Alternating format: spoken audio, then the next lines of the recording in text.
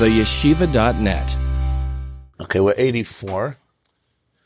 First column, mamash in the middle of the page, the line starts Einoi. Einoi. Mamash in the middle of this page. Einoi Ella. You see, Einoi Ella Ziv is Pashtusada.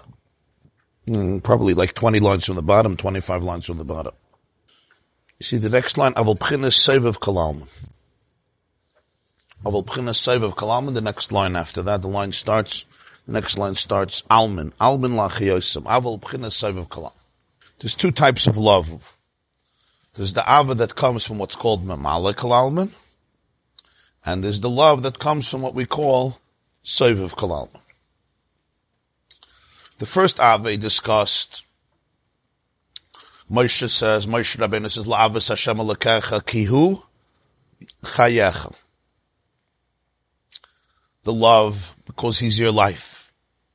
That's the classic summation of Mamala Kalalman. A person loves their own energy. Right? It's a good thing to love your energy. I don't only mean your energy, your energy, as we say, I like your energy. You love your energy, you love your life, you love your chiyus, you love your soul. I don't know if it sounds good to say you love your electricity. Electricity is usually not the lovable item. We appreciate electricity. But a person loves life. I love life. I love my life. I cherish it. You love your energy, you love your chiyus. Kihu chayecha. What is that chiyus? What is this life? The truth of it is elikus. That's godliness. Like he says, the lashon is hu yizbarech hu atzmai hachiyus shebekirba. He said earlier. Those are the key words. That is the chiyus. It's not two separate things. As he puts it, v'chayav mamish. This is mamish's life. It's not a separate thing, because Hashem is chaye ha'olamim al yonim v'tachtainim. He is the life, the consciousness, the reality, the core, the energy of all of the worlds, the highest and the lowest, and of course it includes the person's individual life force. There's the collective life force, there's the individual life force. Every person has their own unique, that unique DNA, so to speak, that is unique to you, which is suitable to your body, and suitable to your mind, and suitable to your soul, and suitable to your mission. So he's chaye ha'olamim on a general, but also very detailed, very individual. That's called mamale. Mamale means he fills. Male. Do we have a choice or it's automatic? It's automatic, but there could be so many cover-ups, depression, apathy, indifference, laziness, cynicism. But it's not an exercise of free will to love your life. Right. Is it? I think naturally we love our life, but... But he says it's an avodah v'amal gadol. But it's available. Or maybe not, I don't know. It's available. It's a big work because of the many cover-ups that can be. So it's still a willpower. Yeah, I think more awareness, like, perceptiveness, thoughtfulness, mindfulness, hisbaininus, contemplation. Because sometimes there could be a lot of things that, disturb that. That's A, and B, also to be able to make the association from my life to the divine, because that's also concealed.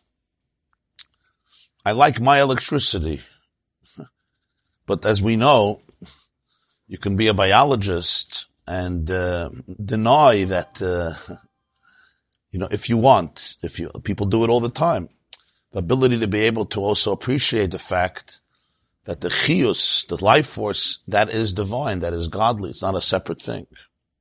That also requires hisbaininus. So That's what the word Mamala Kalalman means. Mamali means he fills the worlds. What does filling mean?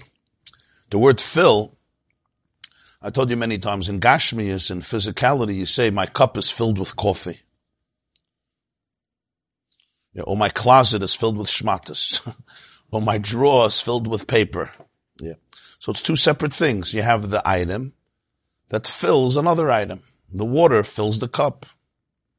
So the cup is filled with the water till the top. It's full. It's not empty. It's not half empty. It's full. But it's ultimately two separate things. When you say in spirituality, something fills something else, you're not dealing with physical properties, two separate items. It means that they're really one thing. If this is filled with this, it means this is the toichen. The word toichen comes from the word toich, which means the inside. You say, this is the toichen of this. This is the very, it fills this, means this is the pnimius of it. This is the truth of it. This is the core of it. This is the inside of it. This is the reality of it. You may look at something from the outside, but when you look at that which fills it, it means you're looking, what is its true essence? So when you say Mamala Kalalman, it doesn't just mean, God is the hand and we're the glove and the hand goes into the glove. Or we're the coat and he puts on the coat. So I'm the cup and he fills that. Yeah, I mean, that's what we say, Mamala Kalalman, he fills the worlds. But it really means something much deeper. It means that is the world. In Gashmis, it's two separate things. There's the drawer and that which is in the drawer. And you could take it out from the drawer. My drawer doesn't have to have paper or shmatas. It can have something else, yeah? I can put in pens or keep it empty. Yeah. The treadmill doesn't have to have hangers on it. I mean, that's the minhag, but you can also put yourself on it if you're a little disciplined. So, you can also keep hangers there, I don't mind, but, especially if there's no closet space. But Muncie doesn't have that problem, Baruch Hashem. So in other words, you say the cup is filled with water, but it could be filled with coffee, it could be filled with 7-Up, it could be filled with wine, it could be empty. So there's ultimately two separate things, and one fills the other. Of course, there's a relationship. I can't pour coffee on the table, it's not going to do me well, or in the tissue box, or on the book. The cup is made to hold the coffee, but ultimately we understand it's two separate entities, if they can be separated. When you say Mamala Kalalman, you have to just look at it, as always, these metaphors, you have to look at it in a more abstract and authentic way. He fills the worlds. So he fills the worlds. When you're talking about Ruchni, is something fills something else. Huh? He is. Yeah. It is that. That is its pnimius. That is its teichis. That's what he says. Hu atzmai hachayis shebekir boy. This is the chiyus. It's not two separate things. This is the world. In other words, if you look at the world superficially, it's all material. I just have a body and the body happens to be alive. But if you have a little hisboinenus, a little awareness, a little meditation, especially a lot of awareness and a lot of meditation, you'll come to the conclusion and to the realization that it's all elikus, the whole chiyus in your body, just like in the whole body. Our body is a microcosm of the cosmos. Right? It says, Olam katan zeha adam. Pasuk says in Koheles, Gamas ha'olam nasan belibam. Human is a microcosm of the macro, of the whole world. We are a universe in miniature. Everybody is a little cosmos. So our body is called a guf katan. It's a small body. And the world is called a guf gadol. But it really operates in the same level. If you ever studied a little chemistry or science and you saw how an atom works, and you looked at it, right? Now look at the solar system.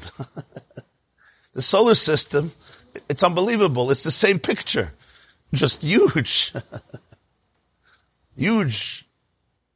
Millions and hundreds of millions of miles or more. But it's the same picture. But here it's tiny. Without a microscope, you can't even begin to see it. Even with a microscope, what can you see already? But it's a big guf of a small guf. So Mamala Kalalman really means that the core of it all is the Dvar Hashem, the Ruach Piv, what we call the God's Word, God's energy, which fills. What do we mean fills? It gives substance. It creates, it sustains, it vitalizes, it vivifies. It gives content, design, purpose, and life to every single being, existence, every single creature. Beginning with the human being himself or herself. So Moshe says, La'avas Hashem Elokecha ki hu chayecha. Hu chayecha doesn't just mean he can give you life. You should love him because he can give you good things in your life. No. Ki hu chayecha means that he is your life. You have the deepest relationship with Hashem that can be. Because it's not two separate things. We are the electricity. We're not separate. We are the electricity. We are an aspect of it. No. This is Amamalakala. Says this is still finite. It's spatial. It's powerful. It's big. It's intense. But it's still finite. It's still spatial. It's B'chalo Nafshecha. Then there's B'chal Moedecha. B'chal Moedecha is called the love from Sovev Kol Almin. What's the love from Sovev Kol Almin? So he explained, the Balatanya explained, that the Pasuk says, B'dvar Hashem Shamayim Nasu. Uveruach Piv Kol Tzvam. The heaven was made with Dvar Hashem, the word of Hashem. And everything else, all of its legions, Kol Tzavam, was made Beruach Piv. What's Ruach Piv? Literally, the spirit that comes from his mouth, or the breath that comes from his mouth. What's the meaning of that metaphor? He says, by a person, a word, or Ruach Piv, the spirit that comes from my mouth, the breath that comes from my mouth, which is sometimes called the Hevel. It comes from inside of you. It comes from inside of you. That's where your breath comes from. Words, they come through the vocal cords. They emerge outward. They emerge outside of me. But they come from my toichius, as he puts it. From my pnimius, from my inside. But everybody understands that you can't say that the breath or the word constitutes the very core. The very essence. It's what you call a ziv. It's like a ray of the sun. A ray of light. The ray of light comes from the sun. A light wave comes from the solar core. But to say that the light wave encapsulates and captures the entire solar core, the entire sun, then we wouldn't be able to relate to it. It would be too intense. It would be too big, it would be too hot. It would be too bright. No spaceship is getting close to the sun, at least in the next few days. So Mimale represents the Hevel, the breath, the Dibur. That's, so to speak, the ray of light. That's Mimale. Yeah? If I put my cup under Niagara Falls, it's not going to be such a good idea. I need a restricted flow, a trickle, right? In order to fill the cup. And in order to fill every cup. Because the cup is 7 ounces or 8 ounces, it has to have a limited, and then it can relate to it. The chiyus of every being is a limited one, based on its chemistry, its design. I don't have the DNA of an angel. I am me. You are you. The salamandra is the salamandra. The frog is the frog, and the caterpillar or the moth, the butterfly is the butterfly. They have their chiyus, they have their personality, so to speak. But it's based on their chemistry. So even though it's extraordinary,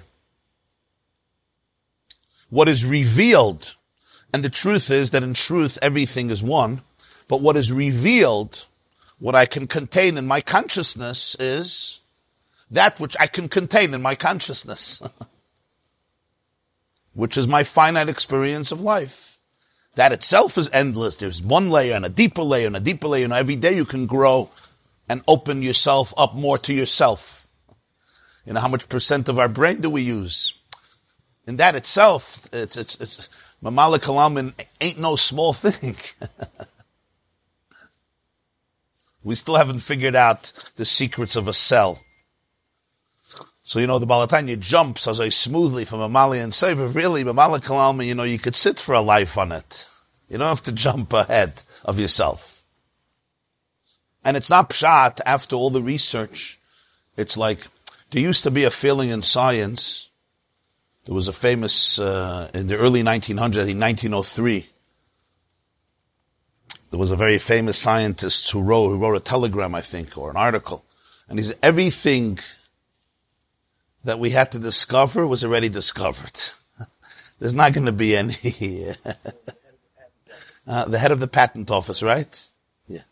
I think 1903, 1904. He said there's not, there'll be a couple of details, but the real things, and you can't blame him. Understand the changes that happened from 100 years earlier after the Industrial Revolution. Electricity, machinery, automobiles, cars. A car. The Wright brothers figured out the plane. Aviation, flying. I heard a story from the Chav Chaim. He did not say that. He was 90 years old, but in the Gesetz in the Shtetl, he said that you're going to see people on the moon, you're going to see people in Bombas. Yeah. The ganze Welt. Yeah. Today, so you would think today, 100 years later, 2019, today nobody will say such a thing. Because they saw what happened. Everybody knows 50 years is going to be a new world from now. And it's not like we know what the shock is going to be. Nobody even knows how shocked we're going to be. They know at least the derech eretz to know at meveis nisht. That's a big thing. That's itself is a tnuah of Elokus. It's already a sense of Ein Sof. Infinity you can't wrap your brain around. You just have to sit and marvel and like, okay, what else do you got up your sleeve? What's the next? That is too much for something. So I'm saying even Mamala Kalalman is pretty infinite. That's my point. He says it's Gvul and Makim and this. It's all relative, yeah? Exactly, but I'm saying Mamala Kalalman is nicht a cup of coffee. And even a cup of coffee is nicht a cup of coffee.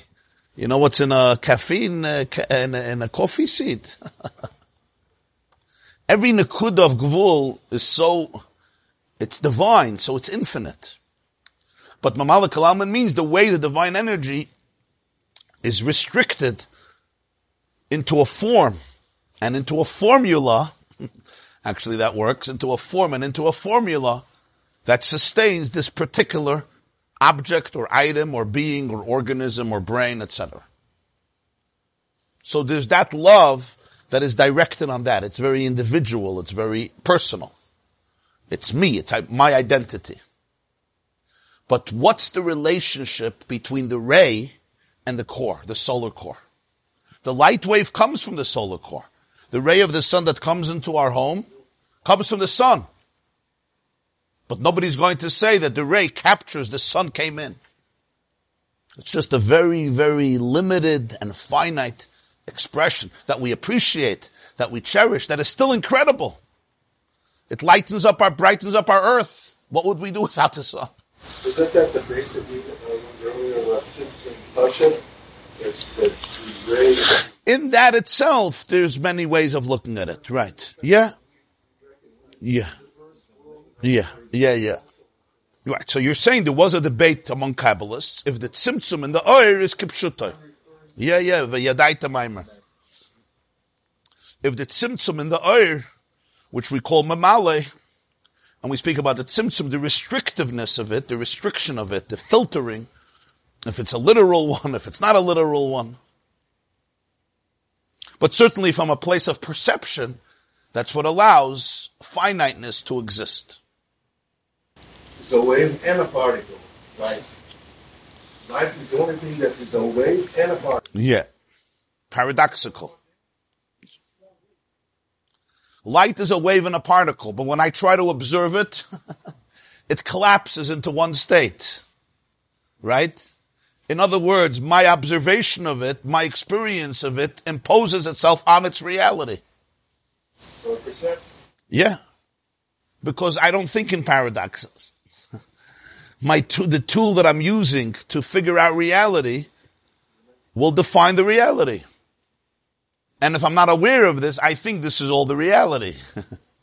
Because that's my tool. So that becomes reality. That's another fascinating item. Was? Usually the oil is You say usually, and when, yeah? I'm allowed to look at the Torah.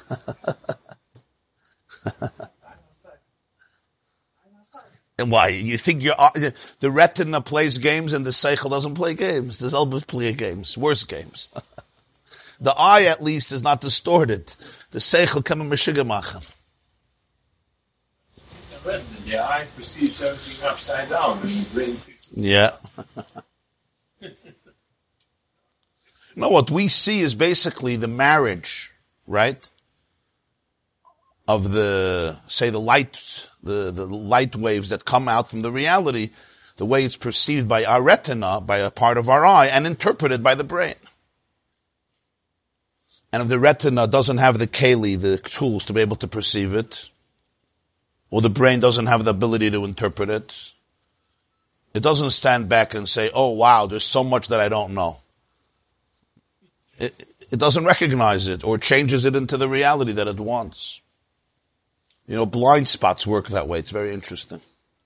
There's a part of the eye, right? A part of everything that the eye doesn't catch. But the brain looks at the environment and says, I think that this blind spot you gotta fill in with this based on my calculations. Huh?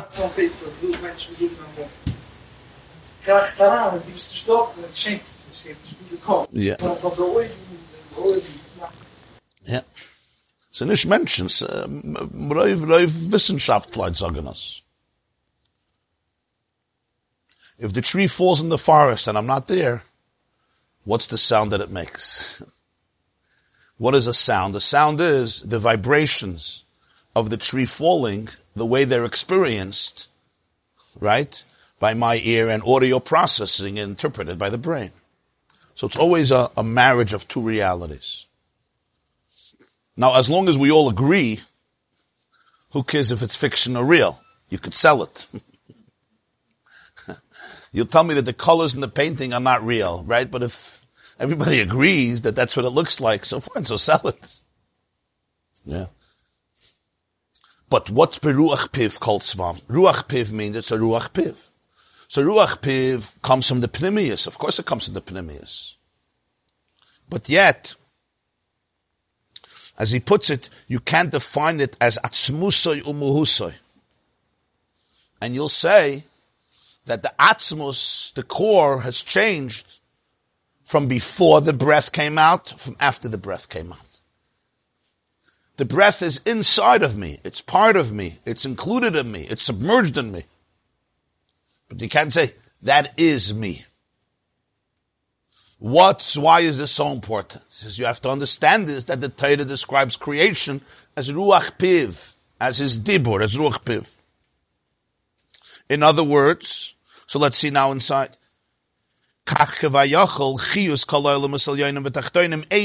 Elois, you see the line Einoi. The whole life that we spoke about, which is divine, of all the worlds, highest and lowest, not only even the highest. What is it? It's a ziv. It's light. It's a ray of light. It's pashtus ha'ara. Ha'ara is like a ray, a reflection, a glimmer. Hispashtus means it extends, it expands. Which comes from the Oir of Ein Sof Baruch Hu. That itself comes from light. But that light is Ein Sof. It's the light that's infinite. And then there's a ha'ara from the oir. So you have a ray of the ray, right? A reflection of the reflection. Toich kol almin, and this was what infuses all the worlds. Again, toich. Toich means this is what infuses the worlds with chiyus, with life. And remember, life here doesn't only mean the electricity of the refrigerator, it means the refrigerator itself too. That is also is electricity. The physical matter too is chiyus. Huh? That's the cardigan. It means the form of the company. It's very simple. The form and the content. The content is also form in its core. I quote often Max Planck, a famous quantum physicist. He was a Nobel Prize winner, so he once said, it's just a very powerful line, consciousness is not a derivative of matter. Matter is a derivative of consciousness. Yeah. So, Toich Kalam and Lachiyosam, that's Mamale. Aval Pchinis Soiviv Kalam and Umashena Yochel is Slapish Toich Kalam and Lachiyosam. What is Soiviv? Why is it called Soiviv? Around? Why can't it be in? The answer is, it can't enclose itself within the worlds to give them chiyus. This is the etzem. Etzem really means the bone, but the reason it's called the bone is because it's the core, right? Etzem is like the bone. You say the bone of something, the core of it, not the covers. It's the core. Umuhusay. Muhusay comes from the word ma. Mahu. What is it? Like, give me what it is. Mahu. Not the expression, not array, not the form, the essence of it. The quintessence of it is called the mahus of something. Atzmusay mahusay mamash means his core, his essence. That's what we call Soiviv Kalalman. Ela Soiviv Kalalman. What does Soiviv mean? Soiviv doesn't mean it's around it and make hakafas. It means Maila Umata Shavim Mamash. Here the highest universe and the lowest are going to be identical. Why? She'enam Tovsim Makam Klal Negdei Chas V'Shalom. Because they don't occupy any space, any separate space in the presence of Soiviv Kalalman. V'lachein ksiv. The pasuk says, we say in Pesukah de Zimra, Hoydoi al eretz v'shamayim. His Hoydoi is the glory. Hoydoi in Pesukah de Zimra, Yahalu Hashem kinizkov shmei levadeh. Hoydoi al eretz v'shamayim. And he says, first earth, then heaven, even though it's the other way around. So he teaches, B'chinas eretz nidbel b'chinas shamayim. Because in this nekuda, eretz is just like shamayim. For the kula kamei chuli, the expression from Pasuk Daniel, the kula kamei, like he always says, kula kamei kaloi chashav. Everything in his presence doesn't occupy any separate space. In other words, what do we mean, kula kamei kaloi chashav? Imagine the light wave in the solar core. The light wave, when it expands, when it leaves, when it's emitted, the ray of the sun is very, very significant. Lights up the planet. What is the chashivus, the significance of one light wave inside the solar core? It's there. It's like the breath when it's inside of me. The word when it's inside of me. It's there. The potential is there. It's coming from somewhere. But it's completely subsumed. It's completely subsumed in the essence. Is there a there? Is there a there? Yeah, I point that although we conceptualize right, having an existence in the solar core, right, it's really not. It's a contradiction. But in order to understand it, you have to back it up in the way you just did, I think, no? Perhaps. No, it's an infinity. You can't say there's a ray in infinity. It's just infinity. And from that perspective, there's nothing. That's, I think you refer to it as that's what we call it. So, you can't accept. Yeah. Different, right? You can say that legabe memale kalalman, the world doesn't occupy space. Of course it does. The whole memale kalalman is the electricity that gives chiyus to the world. You could say that the metzius of the world is a lakus. Soiviv kalalman, the chiddush is that ain't tov semakim klal negdei chas v'shalom. And Eretz and Shemayim over there are mamash the same, because even the highest worlds, mitzad their consciousness, are not a keli for the pure, infinite core. Mamala Kalalman is all about distinctiveness, individuality, diversity. In Soiviv, Eretz is also Shemayim. That's called the light. It doesn't fill it, it encompasses it. But when we say encompasses, it doesn't mean it's just not in it. It's not it. We're calling it Soiviv Kalalman because it's not the light that trickles down and is limited to become absorbed within the parameters of the universe. This is atzmusay muhusay that the world can't contain, because if it would contain it, it wouldn't be a world. It would just all dissolve in absolute infinity. In atzmus. It's one, no? Of course it's one. It's ultimately, it's really one, yeah. Mamali and Soiv are not two separate things. Hashem Echad. It's, Mamali is the pshat, the way we experience the divine. And every creature experiences it differently. Mitzad Hashem, of course it's one. Is that For us, it's one. Bittul then, either way you look at it?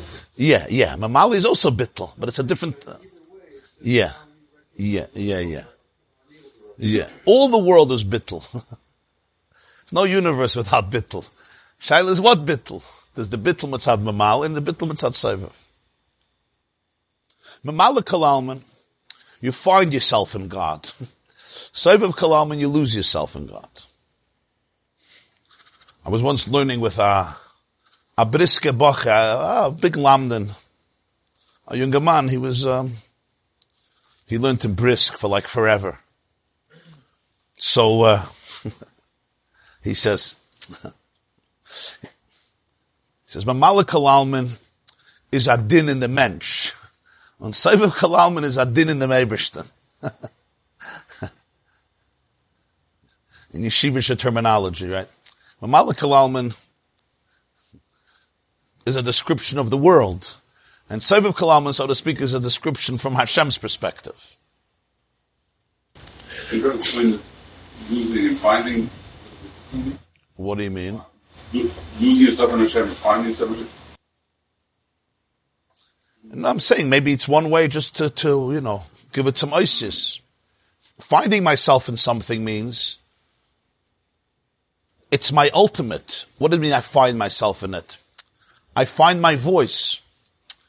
I self-actualize. The first ava is la'avas Hashem alakecha ki hu chayecha. God equals self-actualization. Living out your life, living your soul, feeling the pulse of your energy. That is elikus. It's the ultimate finding yourself. It's the ultimate self-discovery. You're finding this thing until you lose. In a relationship, taking a relationship, just to give some mashal. I have a relationship with you. It's a beautiful relationship. What is at the core of the relationship? My own self-realization, my own self-actualization. You allow me to become the best person I can be. That's a tremendous relationship. A spouse, a friend, a mentor. You bring out the best in me. You can call it selfish, but it's not selfish. It's self-oriented, but it's not selfish in a negative sense. Isn't that what you want for each of your children? To be able to find a partner in life who will bring out their beauty, their smile, their grace, their talents, their resources, their love. Somebody who brings out the best in you. In other words, my relationship with you helps me become who I am, who I could be. That's an incredible relationship. Don't take it for granted. I'm using that as a mashal. La'avas Hashem alakecha ki hu chayecha. You want to be in touch with your ultimate skills, your ultimate resources, your ultimate life. That is what a relationship with Hashem means. Relationship with Hashem means the ultimate relationship with your ultimate self. Your most awesome self, as the slang goes today. Your most awesome self. You could sell yourself for cheap. You could just relate to yourself in a primitive way. But if you want to exercise all of your muscles, physical and spiritual, and all else, so he says, Kihu chayecha. This is the core. Go to the core. And in a relationship that's very important, that I could feel that really talking to you, being with you, being in your presence, having a relationship, brings out the best. You know, somebody has a relationship with somebody, they bring out the worst in you. They trigger the worst things. Sometimes you have to work that through to get to a deeper level. So if you have that relationship where someone brings out the worst in you and you work on that, Yeah. change too, is it a risk? Of course, it's tremendous. Sometimes in a marriage, the two bring out the worst in each other because they trigger each other in crazy ways. But that means that if they work it through, they'll be able to heal and then trigger each other in very powerful ways. But that takes a lot of work. That takes a lot of work because superficially you become my enemy. Because you're triggering. Suddenly Alam Zechov geweckt. Shalom Bayis, Tchias HaMeisa. Mamale, Soivev, Atzvus, you don't know what I'm talking about. Triggers, trauma, relationships. Therapy session, guys. It's time for therapy. It's 7:42 a.m. The therapist's office opened.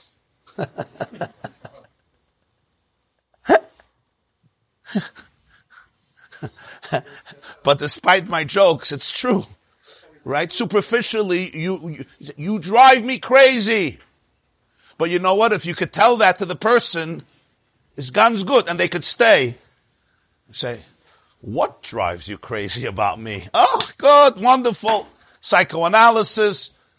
$10,000 later, you're a new man. What drives you crazy? Why do I drive you crazy? Let's hear. And of course, you will figure out what's driving you crazy. And then if we can do that together and remain present and not run away and just say, that's it, I'm done with you, a lot of good things could come out. Now, we all know that's not always possible. We all know that. It doesn't always happen that way for so many different reasons. And our mission, our life's journey takes us to different places, and nobody exactly knows how and why. And, in camp we would go tubing. So they always said there's level 1 and level 2 and level 3 and level 4. Level 1 is you just sit in the tube and you cruise through the water, and 2 hours later you're on the other side, you take pictures. Level 2, you'll hit a rock, a waterfall. Level 4, strong rapids, currents. So there's different levels of lives, Some people just tube through life, cruising. I don't know, too many today, but you have those Yechidei Segula perhaps. But sometimes it brings us into, this strong currents and strong waterfalls, and the tube flips over, and you got to make sure that your head doesn't hit a rock. That's the main thing. Your legs are going to hit some rocks, get some scratches, but you have to make sure your head is in the right place. So there's different types of journeys, but when we can work out that superficial resistance, which may not be so superficial, we can come to a deeper awareness, then it's precisely you who could bring out the best in me, just like once you brought out the worst in me. Sometimes you have it with a father and a son. Your son is very uncomfortable with you, and you become uncomfortable with him because there's so much baggage there. But the reason he's uncomfortable with you is because you're his father. If you would have been a stranger, he would be very comfortable with you, not because he's closer to that person, because he's further than that person. It's very easy to be very comfortable with strangers. You don't bring out anything in me. It's the people who are closest to us who become furthest from us. You heard that line? And that's the pain of life, and it's the beauty of life, if I can stay in the relationship. The depth of hate is sometimes just a reflection of the depth of love. There's nobody you have issues with like your mother. Because who are you closer with than with your mother? Tell me. In whose womb did you hang out for 9 months? Große Knacke. Whose food did you eat for years? Whose? Your own? We have to recognize that. But I have to work it through. Can't that work be done even if that other person is in Yenaval? In other words, yeah, of course. Each person has a garden, so to say, that you can go into and reflect upon whatever it is. Yeah, sometimes it's harder, but yeah. Hope is never lost. Hope is never lost. So I'm saying that as an actual practical thing, that I may have a trigger. Of course, yeah. Someone who is... Of course. So therefore I can deal with it. Yeah. And this is all a marshal for Hashem. Like the Balatani said, the first relationship takes an avodah. Sometimes there's deep triggers. I have to work them through. But this is the path of a relationship. It's a relationship as a path to the ultimate self-realization. You know how all these gurus advertise these weekends. Come for a weekend, and the new you'll discover the new you. You ever see those stuff? You ever try them out? The new you. Who's the new you? That's what we want. I want the new you. We want the real you, the ultimate you. Hareini es marayich, hashmiini es koilech, ki koilech orev u'marich nava. That's all mamalakal alman. Now this ain't bad. This is good stuff. This is good stuff. That's the relationship as a path for self-realization. But that's all the way you're defined by me. Right? The relationship, back to that Brisker, yeshivish expression, it's a din in me. It's a gather in me. But that's what I'm looking for. I want to live my ultimate life. So it's how the you impacts me, how the you is defined by me, how the you benefits me. And I'm not talking here as narcissism or some person who can't see the other person in a relationship and it's just about me, because then it's not going to be about you, it's going to be about your narcissistic self. Right?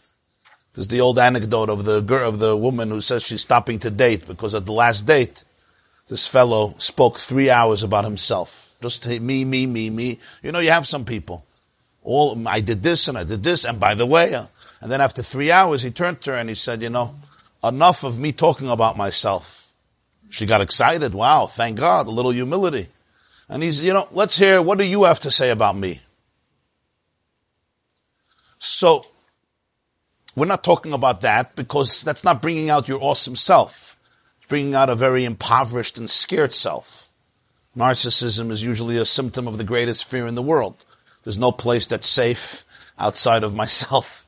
So therefore I have to remain within my narcissism all my life.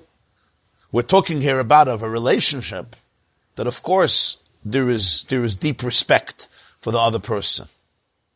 And part of that respect there's what we would call bittul. There's bittul. That's why we said, Mali, there's bittul. But part of that respect, what does it accomplishes the self-actualization of me. That relationship. And that give and take. And that openness and that vulnerability. But then there's a whole deeper element in a relationship. And the deeper element in a relationship, you usually can't get to without step one. Because if you get to step two without step one, it's going to be something missing. What's the deeper element of a relationship?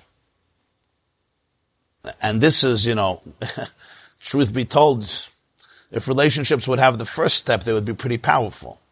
So here already going to step two, I feel a little awkward because like step one, vu läufst, where you running? But step two is something much deeper. That's the metaphor for Sovev Kalalman. I don't find myself in you. I lose myself in you. That's what I meant. In other words, it's not about me, it's about you. The relationship is not about me finding my ultimate potential, which is beautiful. But that's all still the way I'm limiting your energy to me. The nekuda of Sovev Kalalman is that it's not a love of me, it's a love of truth. It's the love of truth that completely transcends me. And I can't find myself there. Because in the ultimate truth, I won't find myself. Because the light wave will not find itself in the solar core. If it looks for itself in the solar core, it's missing the point.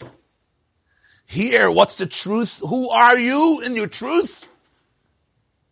You're in the solar core. The breath, when it comes outside of the mouth, it becomes a ganze mechitin. It occupies its own space. It's like the light wave. It's like the ray that comes into the room. It's very significant. But when you're in the solar core, what's your truth? What's the truth of the light wave? It's not going to start taking pictures of itself. It's batal b'metzias. Batal doesn't mean it's not there. if the ray of light is outside of the sun, it's also into the sun. It's actually there in a more powerful way. It's not that you're not there, you're there. But the you is completely aligned and one with the ultimate source that is beyond the you. It's a different type of love. That's a love that's beyond Metzius. It's also the ultimate self. Because the ultimate self is when the self is in its core. But that you're reaching not through finding it, but through losing it. Is that typhus abyssal? Not giving it That level, not giving it. that level, is it manifest in the person only at extreme circumstances? Like, you see, that's nefesh. Yeah, Mesiris Nefesh, that quality of Mesiris Nefesh is often an expression of this. Real Mesiris Nefesh. This level, is that something that relates to every day or only very special, unusual circumstances? You're saying, is it relatable every day? I mean, that depends always, who the person is, what the matzav is. And this love, as he says, never changes. It never gets interrupted. Because it's not about consciousness. The first love is about the consciousness of Kihu Chayecha. It's all about consciousness. When my consciousness is operating on a low frequency, I'm tired, I'm exhausted, it's going to affect the love. The loyalty that comes from the oneness that transcends the self, by definition, nothing can interrupt it. Autopilot. Super consciousness? Or is Yeah, because it's right, because it transcends it. It transcends the sense of consciousness. And that's why it has that quality of infinity. without consciousness, there's no relationship. How it can be? It's not defined by consciousness. It could be conscious, but it's not defined by it. It's not initiated by consciousness. It's not precipitated by consciousness. It flows through it. It's not defined by it. So therefore it's not limited by it. So therefore it can't be altered by it or cease. Now you understand? Because I said the word precipitated. Just the word flows through. Flows through it, that's the word. It flows through it. Consciousness becomes a conduit for it. But Mala is what's in the cup. What is the cup? I can't. The cup. You think I'm talking about this cup? I'm talking about this cup. So the cup cannot be a trauma. Well, trauma doesn't allow me to be aligned with my source of life. What is trauma? Trauma is that which takes me away from my own life. I'm traumatized. I'm living in the trauma. I'm responding to life from a place of trauma, not from a place of life, from a place of danger, from a place of suspicion. I met a person who's suffered a lot of trauma on Tuesday. So I asked them, about their life. The person said, before, I'm always hiding. This is an expression of it. I'm always hiding. I could never, before I come out, I peek out of the closet, It's constant. Can I say it? Can I not say it? Who's here? Who's not here? Better not say anything. I mean, there's so many different types of trauma, but I'm just giving you an example. So it's like the person is in a terrible bubble, and it has to be punctured. It has to be a rapture. Yeah, it could be very defensive, very scared, very insecure, right? Very unnatural. This person with this having free will, he's trapped like that. I'm sorry, what? Person trapped like that, like the one that you Does he have free will? can't have. I don't think so. When a person is in a state of trauma, their freedom is so compromised. There is a place that is always beyond trauma. Right? There's the chelik elokai mal that is always beyond trauma. Nobody can traumatize it because it's divine and people don't have access to it. And if I can tune into that, so there's a part of me that can overcome the trauma. In other words, there's always a voice of sanity. There's a voice of fearlessness. There's a voice of confidence, even in a traumatized victim. But I have to be able to be vulnerable and allow myself to open up to that place. Because if not, I'm stuck in the trauma. I have to trust that that exists in me. Because the trauma tells me that without it, I'm gonna die. Because the trauma is also protecting me. It's my bulletproof vest. If I come out of it, I'll be shot. I'll be stabbed.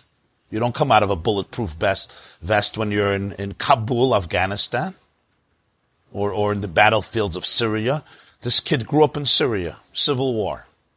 Maybe Borough Park on the surface, but internally was civil war, wherever it was. Right? So how could you come out of your hiding place? You lock the door and you stay behind locked doors. But if the person could know that there's a place that is deeper than the trauma, and they can trust it, so then they can come out and allow themselves to take over, rather than the trauma take over. But it's a scary process.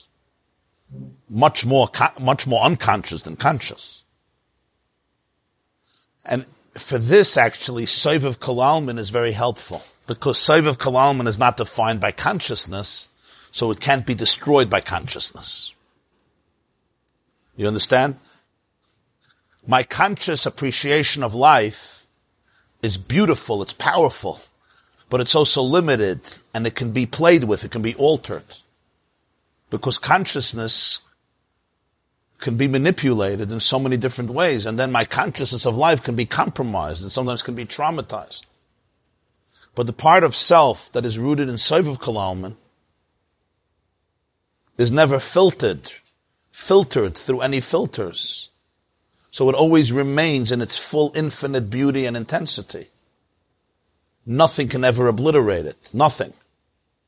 And everything in the divine is reflected in the person. There's the mamale of the person and there's the sovev of the person. The mamale of the person is the self that is filtered through the vessels that the self can experience. The sovev of the person is the core that is unchangeable, and it encompasses all of the person, the highest and the lowest. And it retains its pure infinity always. It never limits itself, so it's never subject to any form of manipulation. How do you tap into that? Animal doesn't have a thought process. It's also fierce. Always fierce. Yeah, so by an animal, it's just programmed. In other words, an animal, as far as we know today, we may be surprised, but as far as we know today, the animal, we're the only ones who asked questions, these types of questions. The animal is also a reflection of Hashem's life. Everything. A blade of grass too. Every shrub, every bush, every tree, every plant, every insect, every reptile. But they don't have the consciousness. I'm talking in a revealed way. The consciousness to become aware of the big picture and the role that they play in the universe. And the choices to make. They're pre-programmed by a divine energy, and they just march to the beat. They march to the beat and that's it. That's what they do. The human being is the person, is the organism that asks questions that no animal will ask, including questions of identity. Who am I? Where am I from? What's my destiny? What's my mission? What's my purpose? How do I tap into myself? Sheep don't stop and wake up in the morning. Who am I? Who am I not? How do I tap into my sheep today? They also don't go to classes. Just because maybe they meditate when they look and they're ready to go. Yeah, you ever see how they eat? They chew for hours, they verbring. That's where they get all their information. So is there an awareness without the mind? Without intellect? Well, they have an instinctive awareness of what to do, how to do, self-preservation, self-gratification. They have that instinctive awareness. It's a mechanism that exists within them. It's the brain signals and the electricity that allows them to function and survive, which we also have. But the human brain, from a Jewish perspective, has that soul, and the soul is an existential creature that asks questions, that deliberates, that wonders, that is inquisitive, it's curious. It wants to understand what and why. And it also confuses us. We have so many choices.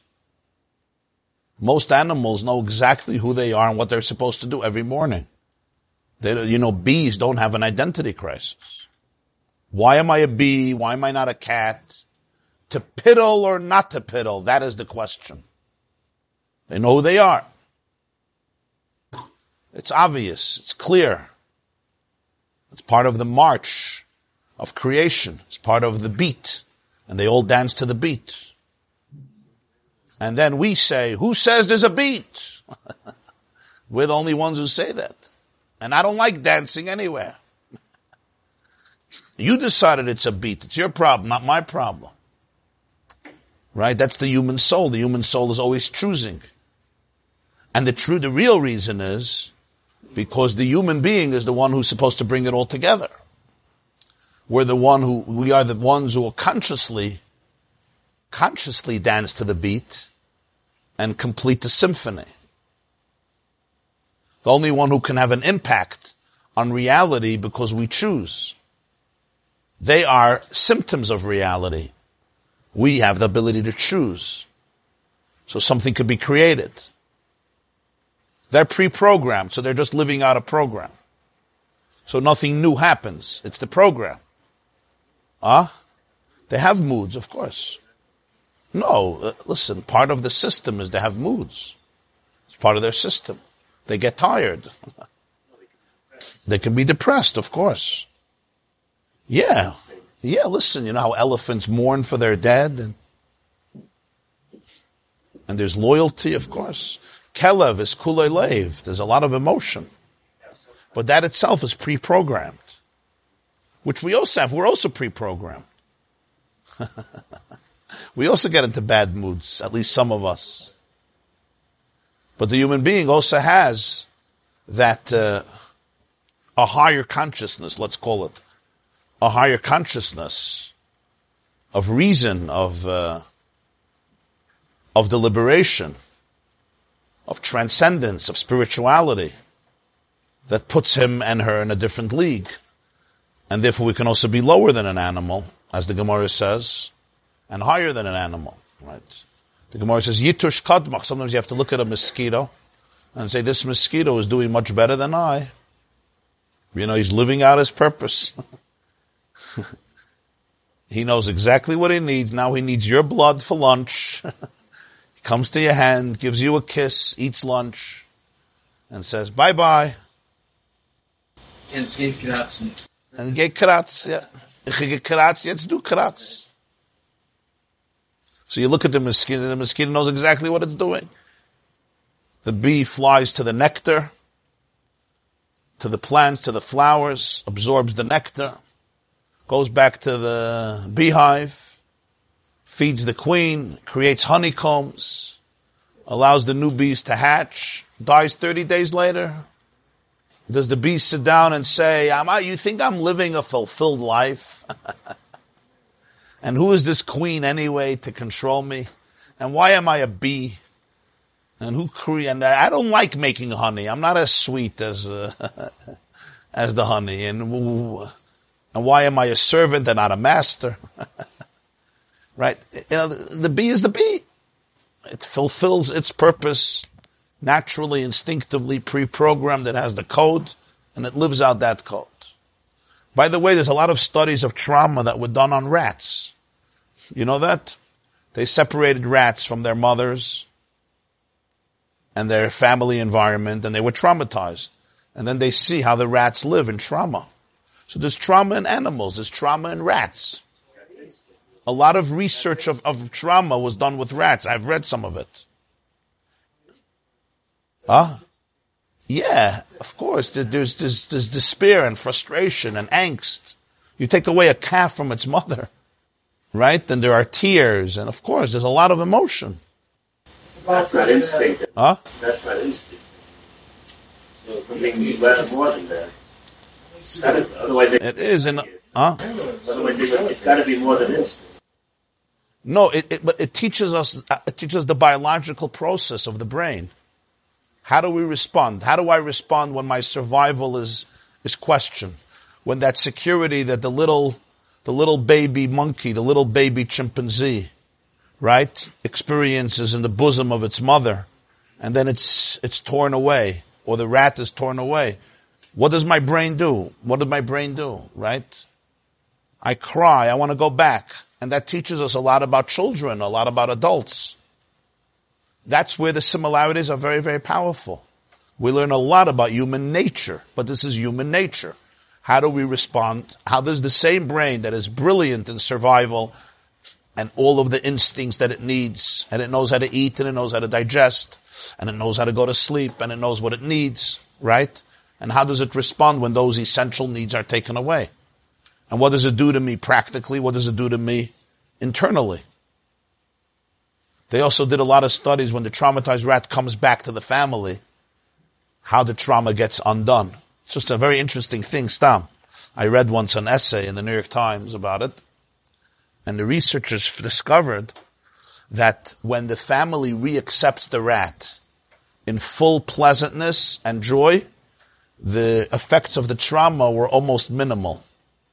A few days later, it was back to normal. And the researchers showed, based on it, I don't know that if it's conclusive, but it's a very powerful idea, that more than the effects of the trauma is the way the closest people deal with it. When I come back, do you look at me as this crazy weirdo who's like Nebuch case and walking on eggshells around me, and we can't talk about this, we can't talk about that? Or you could really embrace me with everything in a very natural way, and that allows me to embrace myself. When you don't embrace me because I'm the weird one. Unbelievable what they did. They did research again and again, and they saw different types of how they welcomed them back. Sometimes the rats were very you don't belong here anymore, and then they never made peace. They could never make peace with themselves. So this is incredible stuff where we could see so many similarities, and that's why scientists do it. So it's an anger rat, it's a town rat. Yeah. They have so many different types of dispositions. You know, the people who have dogs will always tell you this type of dog, that type of dog. Horse trainers, horses, types. Every animal has its own chiyus, its own mishigasen. Every type of animal. Within every species, every creature has its own chiyus. And even plants and trees, they don't speak and they don't show emotion, but they all have an inbuilt mechanism. How do they deal with danger? What does a tree do when there's no water? It doesn't sit down and die. Those roots go searching. Some trees show certain. Yeah. What is winter? The tree knows that a difficult season is coming, and I'm not going to expend energy. There's a lot of energy in keeping my leaves on and keeping them green. It's not easy. What does the tree do? This is amazing. The tree basically gets rid of anything that it's not essential for survival.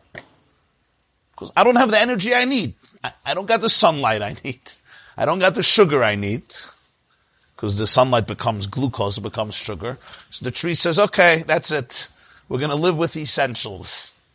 Boom, bye-bye leaves, I'll see you later. It's basically, it's a tremendous survival skill. And it allows the tree to live without expending energy that it doesn't have. It's not bechira. It's the built-in, but it's incredible. How does a tree know to do this? Which classes did it go to? Botanists sit for 10 years and write PhDs to figure out one tenua of a tree. How did the tree know this without the PhD? And it wouldn't survive, yeah. So they say, well, the trees learned this after billions of years. What they learn after billions of years? What'd they learn after billions of years? They looked at the other trees died, so they learned. We have a game in chemistry classes, we call it the laws of nature. Somehow when you use the word laws of nature, you don't have to explain anything else. But that's the greatest farce. What do you mean the laws of nature? What are laws of nature? What are the laws of nature? What do you mean laws of nature? Who taught nature to have these laws? Why does nature abide by these laws? Why can't my teenager have laws of nature? I was talking to somebody, so I have a question. You have a teenage daughter? Yeah. Her room is messy or clean? Greatest mess in the world, yeah. Do you ever come back to the house and expect to come into the room and just see it organized? He says, absolutely not. She has to organize it. I say, well, why can you imagine that one day you'll come back into the house and just after all these years of this room being here, yeah, it's an old house, just somehow the blanket comes on the bed instead of going off the bed. Like why when I get out of bed and I throw the blanket, maybe just one day it'll just end up exactly the way it was before I went to bed. And when I throw off my socks, they'll just go into the hamper. We tell it how teenagers every day. But somehow it doesn't happen without effort. And you know how long it takes to clean up? 6.5 minutes. But somehow a world that is complex beyond.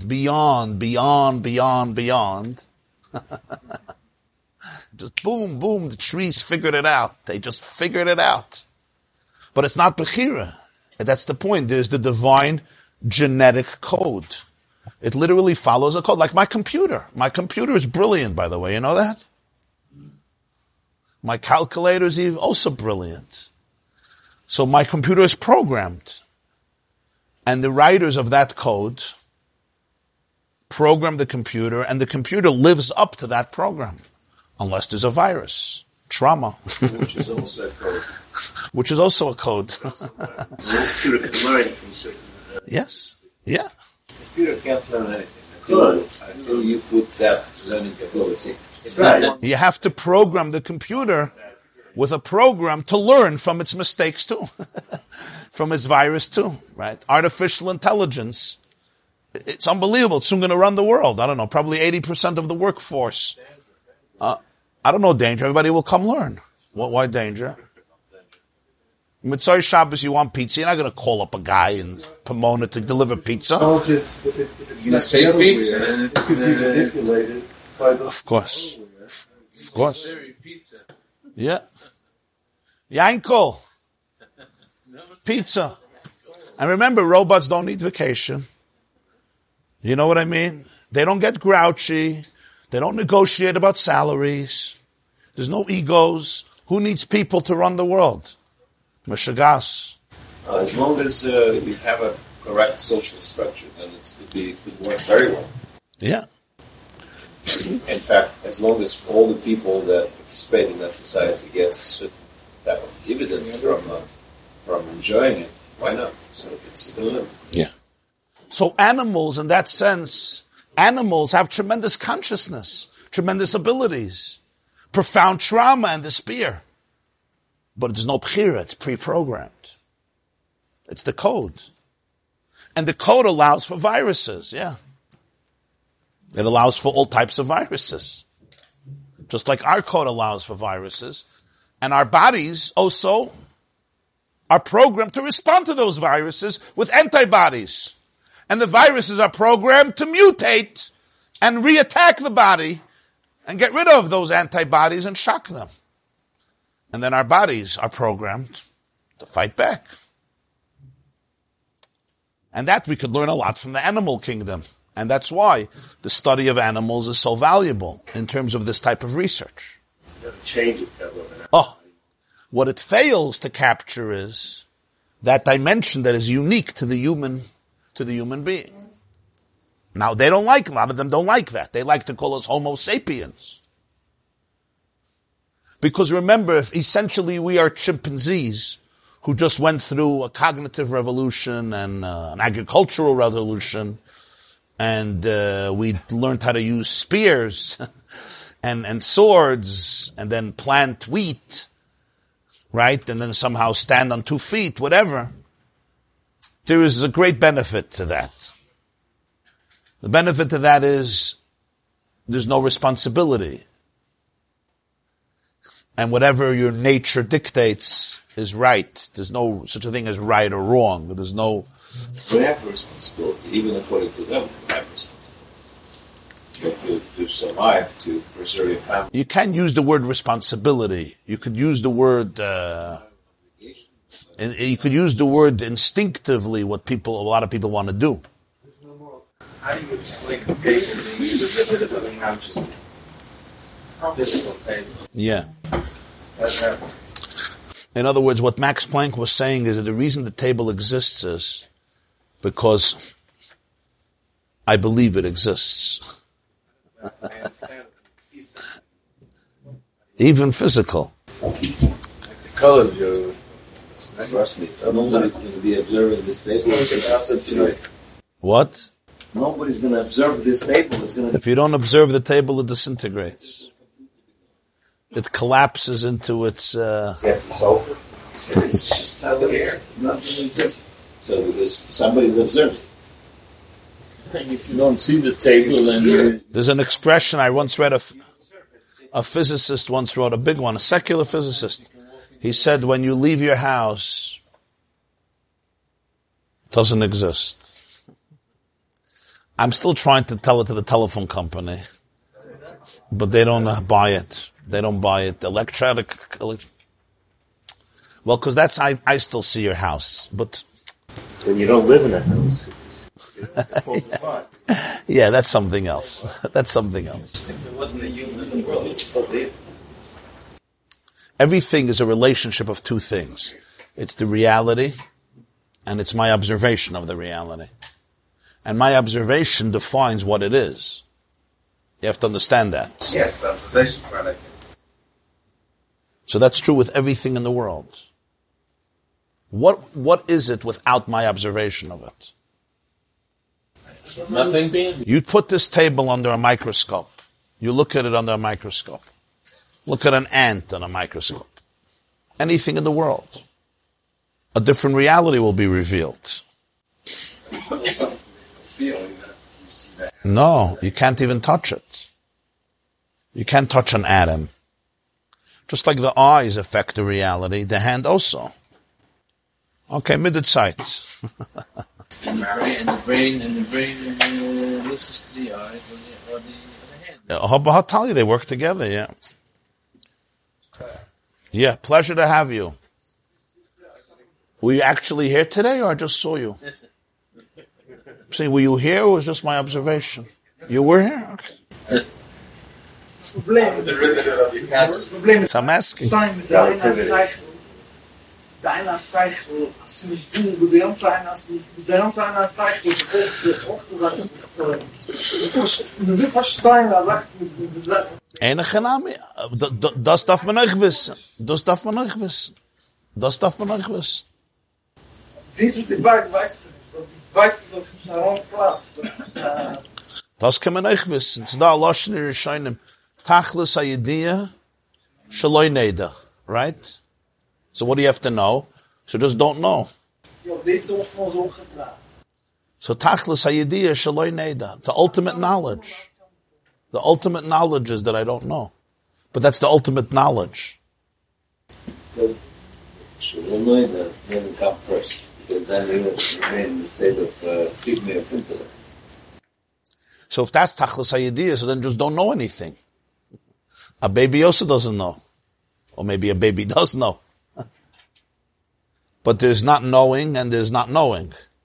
There is ignorant ignorance and there is enlightened ignorance. It's a different ignorance. You know what you don't know, you know why you don't know. So you already know much more. Even though you don't know. Zwei Menschen. So deze professor, die studiert Wasser, 70 Uhr. Ik zei, wat ze verwijst. Ik zei, ik weet gewoon niet. Wat is dit dus in Spiel? Dus ik zei, ik weiß nicht, die weiß nicht. So gesagt. Yeah. This class is brought to you by theyeshiva.net. Please help us continue the classes. Make even a small contribution at www.theyeshiva.net/donate.